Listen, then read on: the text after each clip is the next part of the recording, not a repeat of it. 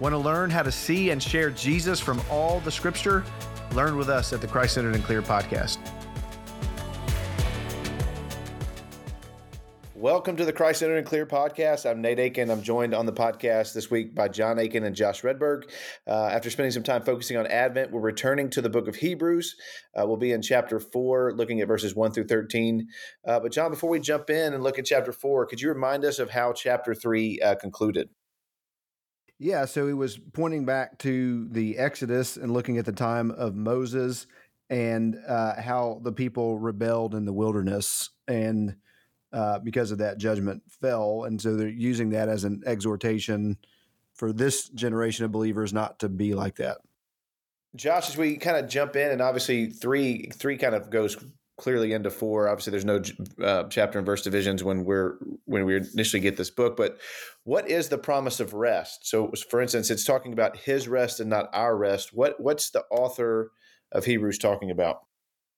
Yeah, he's talking about the rest that God has prepared for His people, and that's really what he goes on to do. He describes our future rest, that we will be with God in the place He has prepared for us to experience His blessing, and he pictures it through Old Testament imagery. And so this becomes a great chapter for understanding how we are to interpret this Old Testament imagery when we're working through the Old Testament. And so this promise of rest, he shows how it started in the Garden of Eden and it continued to be repeated through Israel's history, but the future rest that Christ provides for His people still remains. And so the promise of rest is ultimately a promise of God's people in God's place, enjoying God's blessings in a never-ending, unceasing way. That would kind of go into the next question. John, I'll ask it to you, and then Josh, if you want to weigh in as well. So some of the pictures that are used of rest in this chapter, and Josh even kind of alluded to the kingdom of God, people in God's place, but the Garden of Eden, the Promised Land, Sabbath celebration. John, what do these pictures teach us about God's rest? Yeah, so, I mean, obviously this is a theme that is running from creation all the way through redemption to new creation. And so he does reference one, he obviously goes back to the beginning of creation and talking about the fact that God, created in 6 days, rested on the seventh day. Then looking at redemption in the Exodus, they were supposed to enter into rest, going back into the Promised Land. So as we've talked about, I think on this podcast before, the re-entry into the Promised Land after the Exodus and then the conquest of Joshua was in many ways seen as a return to Eden, as a return to paradise. That's why the tabernacle was was patterned after the creation. And so they were supposed to have entered into rest there. They didn't, because they hardened their hearts and they didn't believe. And because they didn't believe, they were disobedient. But there's a future rest that, and in many ways, we're starting to get into here in chapter 4, kind of the already not yet, right? It's something that today you're supposed to experience, but it's also something that is coming for God's people, there in the future, that there remains a rest for us. And as has already been said, obviously we're talking about new heavens, new earth, and consummation, all those things. But so that theme runs all throughout, but it's being used here to talk about something that God's people should experience right now, as we rest from our work, as we trust, we believe, and we obey, and then something that we'll experience later. Josh, go ahead. Yeah, weigh in. Yeah, I think each picture helps define the rest a little more. So the Garden of Eden, what's most significant about rest there is the presence of God, right? So they walked with God in the cool of the day, and so it's a place that His presence enters and dwells with. So we're seeing maybe a greater focus on His presence in the Garden of Eden. The rest in the Promised Land is about rest from your enemies. And so the idea is you'll have peace there. You also have prosperity, right? So part of the rest is this is a land that flows with milk and honey. And so each picture starts to fill in more details of the rest that remains. So lest we think rest is, winged angel babies on clouds, or a long nap. It's saying, no, it's the presence of God, it's prosperity and peace. And then the Sabbath one is a celebration. And so it's not even just calmness and tranquility, it's joy, it's a festival. The Sabbath was designed to be a time of celebration, of eating, drinking, dancing, laughter. And so it's showing us this concept of rest. It's bigger maybe than the word at first makes us think. So it's not simply a nap, it's you're in God's presence, you're finding great prosperity, that you're at peace from enemies all around you, and then ultimately you're enjoying this life of celebration and delight that comes from being in God's presence. And so I think he uses the multiple images to give us a wider view of the rest that God has prepared for his people. One of the common questions in the Old Testament is, are the covenant promises conditional, unconditional? We've talked about those in previous episodes, but it seems here the promise of rest is conditional. At least appears to be. How does this condition build on what we've learned in chapter 3? John, I'll direct that to you. But the concept of rest as conditional, build on that for us, if you would. Well, so in my thinking, I'd love to hear Josh's thoughts on this, but in my thinking, it's the promise of rest is unconditional in terms of God is going to accomplish this for his people. The condition is, are you going to experience it or not? We are obviously given from chapter 3 this whole period of the wandering in the wilderness and those who rebelled and didn't go in to the land because they didn't believe, and therefore because they didn't believe, they didn't obey, and they fell, they died. This is being used obviously as an example for us that we could be in a similar type of danger. It's obviously not equal in terms of like one represents the other in terms of how it's going to happen. It's an analogy, right? But so that's a concern for us, that if we will not genuinely believe, that is then shown to be genuine belief by the fact that we actually obey and that we don't rebel against the word of God, then we're going to miss out. And so it's going to be conditional in that way. And if we do believe, and then our faith is shown to be real life, living active faith by obedience, not talking about sinless perfection, obviously, but obedience, then we'll get to experience all of those things that Josh was just talking about: presence of the Lord, freedom from enemies, celebration, all of those things. And so, yeah, it's definitely in the Old Testament. It was certain to use that analogy, in the Old Testament, it was certain that God was going to bring his people into the land of promise. It was a promise. So there was no way that God's promise was not going to happen. But there were people who missed out on it because they didn't believe. Josh, anything you want to add? Yeah, the condition is faith. And we know from really throughout all of Scripture in some very clear places that faith is a gift from God. And so God accomplishes his purposes, he keeps his promises, but there's a human responsibility to believe. And so I think this is another place where divine sovereignty and human responsibility are brought together without any conflict. God will keep his promises, his people will enjoy his rest, and his people are those who hear the good news and believe. And he mentions that very, very specifically when he says, we who have believed enter the rest. It is contingent upon human belief, but human belief comes as an act of God's grace as well. Good stuff. Josh, there's two commands in the passage coming out of just what you said. There's fear, verse 1, strive, verse 11. How do you see those two commands connected? Yeah, I think fear, properly understood, is what motivates us to act. So, right, any parent who's standing in the front yard all of a sudden turns and sees their 3-year-old near the edge of their yard about to step into the street, they have this moment of blinding fear. But what does that blinding fear do?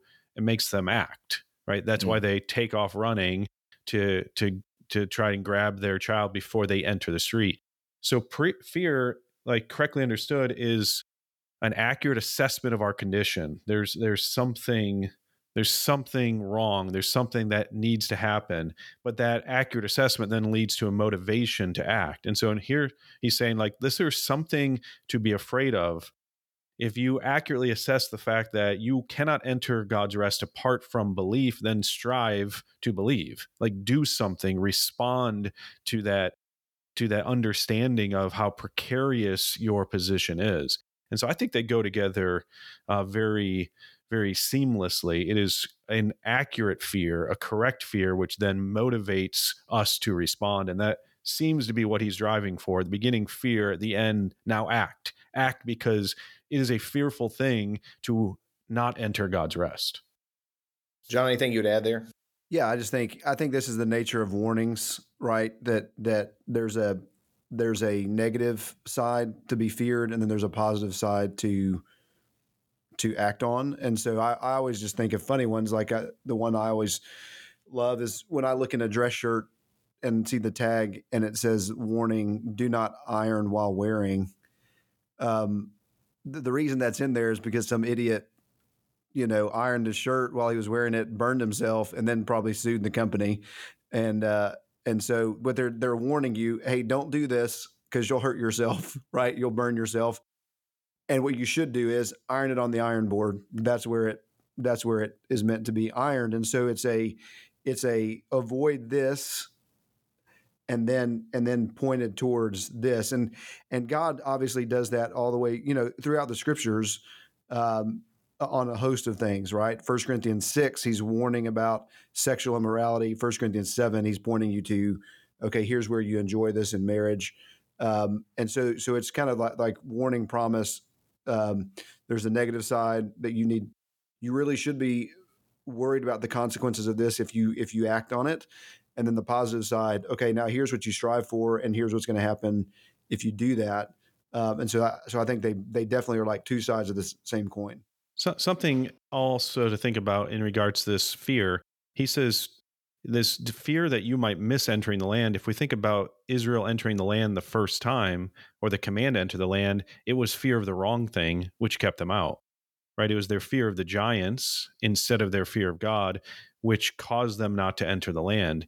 And so part of this is an encouragement to fear the right thing, like fear not following God, fear not obeying him. Don't fear the things that keep you from not obeying him. And so, maybe even with the Hebrews, there are those who, maybe it's family pressure, maybe it's societal pressure that are maybe what's pushing them to deny Jesus. And he's saying, no, don't fear that. Instead, fear not entering my rest. And so I do think there's a sort of correlation to what Israel experiences on the edge of the promised land. And he's saying, don't fear what they feared. Instead, fear missing out. That's the bigger problem that you need to be afraid of. From that, John, so you have these, wonderful verses at the end in verse 11 and 12. But so it says, let us therefore strive to enter that rest, so that no one may fall by the same sort of disobedience. For the word of God is living and active, sharper than any two-edged sword, piercing the division of the soul and of spirit, of joint and marrow, and discerning the thoughts and intentions of the heart. What's the connection there from verse 11 to verse 12? The strive to enter the rest, and obviously this powerful thing that's said about the word of God. Well, it seems to me that what he's saying about the word of God is that it is a revealer, right? So it's about judgment again, that it discerns your thoughts and the intentions of your heart. No creature is hidden from his sight. So there's an intimate connection between the word of God and God himself and what he's going to do in judgment in verse 13, that we're exposed and have to give an account based on the word of God. And this is what is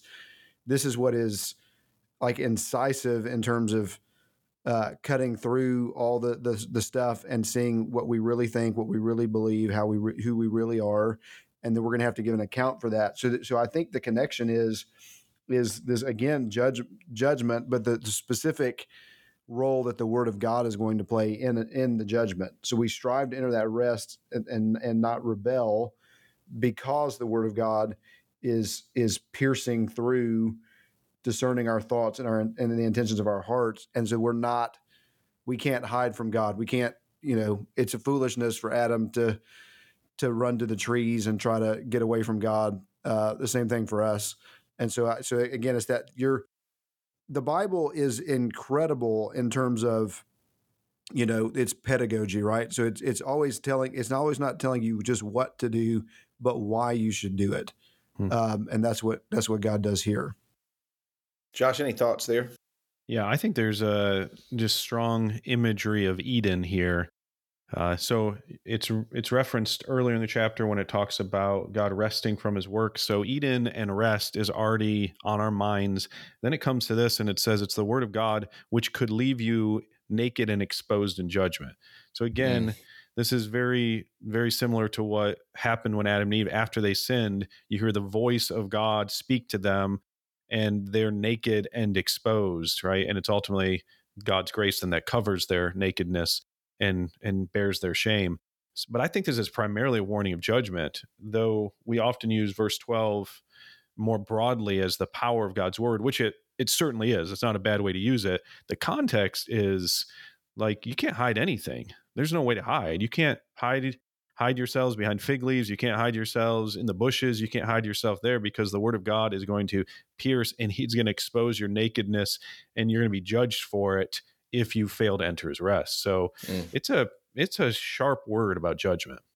And I do think that's what's happening in Eden, right? Is the question is the first question of judgment is you could summarize it is, did you transgress my word? Did you transgress my command, right? Did you eat from the tree I told you not to eat from? And so that's why it has this piercing quality. Yeah. But it's also pictured, obviously, from 3 into 4 and even further in the book. You so often see the kind of this idea of striving, perseverance that we would talk about through Hebrews. It's connected to how do you hear the word? So how do you respond to the word, and how do you respond to God's people? And so throughout, those are the two anchors that will help you to persevere and to strive without falling. Yeah. Final question. We'll end just, we're Christ-centered and clear. So how is this passage pointing us to Jesus, and then out from pointing us to Jesus, what should it be producing in our people? I think obviously the one of the ways it's pointing us to Jesus is that he's the greater Yeshua, right? He's the greater Joshua who is leading his people into a rest that is never going to end. That's the rest that is spoken of later in Psalms because they didn't enter into it in the Exodus and the conquest. And so for one, he's the greater Joshua, and also, as we're told throughout the Gospels, he's the Lord of the Sabbath. And so you have this idea of Sabbath was made for man. It's a gift from God to man, and that it's not about a bunch of rule keeping and you can only walk a certain number of steps from your house or whatever on the Sabbath. It's about this incredible shalom celebration of God and man living together as they were intended to in the beginning. And Sabbath is just a picture of that. Jesus is obviously giving a fuller picture of that when he's healing people on the Sabbath and freeing people. And so those are two ways I would point to Christ in this passage. I don't know if you guys remember being a kid and driving into like a town, and back then the hotel signs had those neon lights underneath that either lit up vacancies or no vacancies. And I can imagine being a businessman, a traveler, you go into a town, you don't make reservations ahead of time because this is pre-internet. Yeah. So how do you do anything? And you go in there and you're just going hotel after hotel that says no vacancies, and you're exhausted and you just want to rest. And one of the cool things about this passage is it basically says that it will never say no vacancies. The promise of rest still stands. Verse 1, verse 6, it remains for some to enter it. And so I think a lot of this is saying that God has designed rest and he invites you to come. And that leads just simply to Jesus' words, right? Come to me, all who are labor and are heavy laden, and I will give you rest. And so Jesus is the one who makes this promise effective and the one who leads us. Jesus is the one who, through his work and his finished work, invites us to enter his rest. And so I think there are a dozen ways to preach Christ from this. I think it'd be hard to preach this passage and miss Christ in all these ways, because it really is one of those key texts that just explains in all of these beautiful pictures the promise of Jesus when he says, like, I will give you rest. This is what he's talking about. That's good stuff. And I think in terms of application, one of the main things I would do is try to address. So it would be two sides of the same coin. I would try to address the tendency that Christians have to creep towards works righteousness, and to say, no, you have rested from your works, okay, because of what Christ is. You've heard the good news, you've received it by faith, not of works. The flip side of that coin is now you are obeying God, not out of a duty to perform for Him to earn something, but because you have rest, because you have the presence of God, the celebration of what He's done for you in Christ. Now you get to take Him at His word, obey Him, not turn back against it because of all these things that He's done for you. So it would be rest from works righteousness. And then in that freedom, now you have an opportunity to obey. So is that rest that you're experiencing leading you to delight in God and what He's asked of you, and then to follow it?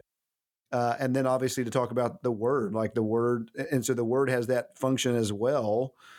Is the word convicting you and laying you bare where you're rebelling? And are you sensing that and repenting of it? And we're going to go on to talk more about that and in the following verses next episode. The positive side of it, are you seeing the beauty and in what God has asked of you, how He loves you, wants what's best for you, and so you're following that. It's a good place to end. Thank you, guys. And also just thanks for listening to the Christ-Centered and Clear podcast. Next week, we will finish chapter 4, as John alluded to, where we see a remarkable promise of access to God's presence through the work of our great high priest. We'll talk to you then.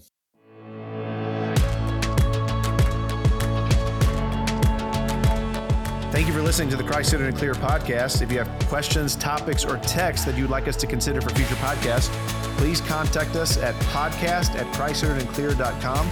And please visit us at christcenteredandclear.com for more resources that will help you see and share Jesus from all of Scripture.